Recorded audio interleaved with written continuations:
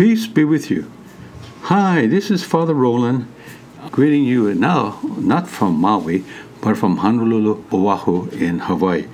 I began my sabbatical today, July 1st, 2021, and I'm so blessed that I have my sabbatical to go to next July 1st, 2022. So after 14 years at St. Anthony of Padua as pastor, which I really enjoyed, my ministry there, I have been given by my superiors time to rest and to be renewed and having a sabbatical. So yesterday I arrived from Maui, and Maui Nakoa, Maui the best, and now I'm in Honolulu, Hawaii, here at our Mariners resident at St. Louis Chaminade campus in Kaimuki. And I'll be here for about a month visiting my family and visiting the brothers and getting settled. And in August, I'll be in Southern California until December, just getting renewed, getting some rest, taking some courses at USC or at Loyola Marymount, and doing some private studies on theology and the journey of St. Paul. I'm going to go to Greece with our Mariners brothers and priests and lay people and follow the journey of St. Paul in his evangelization to the Gentiles. So I'm really looking forward to this.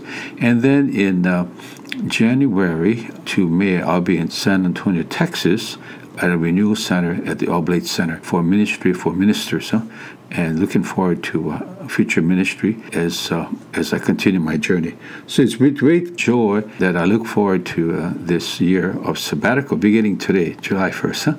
It's been a wonderful ministry being at St. Anthony of Padua for the 14 years, and it's with sadness, but it's also with a lot of gratitude that I leave the parish and continue on my journey. So today is a new era in my life, and I'll still continue my reflecting on the Word of God, and as I go on my sabbatical, and you hear another twist as I experience different experiences in my life and try to relate that with the Word of God. If you recall, last Sunday we had a beautiful readings of healing in the Gospel of Mark. Mark's Gospel, Mark is very clever. He positioned the two miracles about the synagogue official whose daughter was on the point of death and the woman cure of a hemorrhage for the flowing of blood. And if you read and reflect on the Gospel of Mark, we notice that Jesus did not perform miracles to prove that it was God, but he showed compassion and pity and met the needs of the people who were suffering. So here is Jairus asking Jesus to come to his house because his daughter is really sick and ill on the point of death. And Jesus proceeded with a large crowd to go over Jairus' house to heal his daughter who was dying. But on the way, he meets this woman who has hemorrhage, and she too needs healing, and she thinks to herself, if I only could touch the cloak of Jesus' garment, I would be healed. And she did touch. And Jesus realized that power has gone out of him, realized that somebody touched him, But notice, and look at from the eyes of Jairus. Here is Jairus excited to go home real quickly, and here's Jesus stopping on his way to cure the woman with a hemorrhage. She knelt down, she's afraid, and trembling when Jesus found out that it was her.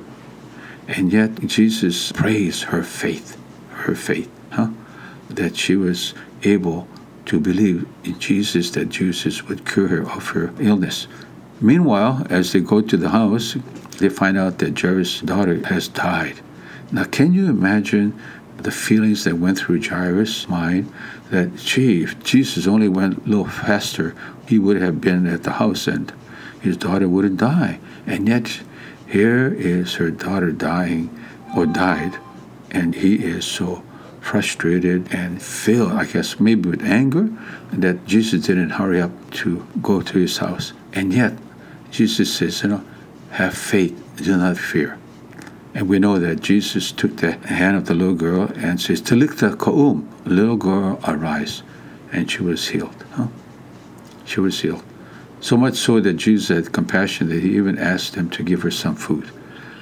Now, what about our lives? Sometimes, we ask for healing for ourselves. We ask for healing for someone who's sick, who has cancer, coronavirus, and seemingly, when we pray, the Lord takes His time.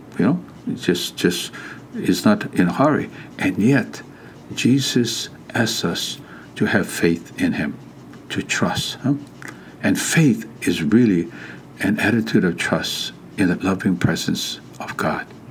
So during this time of ordinary time, which we try to live extraordinarily, we are called to be aware of God's presence constantly in our lives, whether we're experiencing ups or downs, whether we're experiencing storms in our lives, whether experiencing hardships, financial hardships, physical illness or weakness, that Jesus loves us as His beloved sons and daughters and calls each one of us to have greater trust as we walk this journey of faith. So as I begin my new journey, I too need to trust and be prepared how the Lord will prepare me for my next ministry in life. And I also thank the Lord, for the many blessings and the many surprises in my life that I'll encounter, that at the end of my sabbatical, I too can rejoice and say, praise be the Lord, the God of Israel, Jesus, who has loved us, who have loved me and you, and who walks always with us on our journey. So again, even though I'm not here on Maui Nuku'oi, Maui the best, and I wish you the best here from Honolulu, Hawaii, and I would say that continue to be assured of my prayers and loving support as we continue our journeys in Christ. Aloha.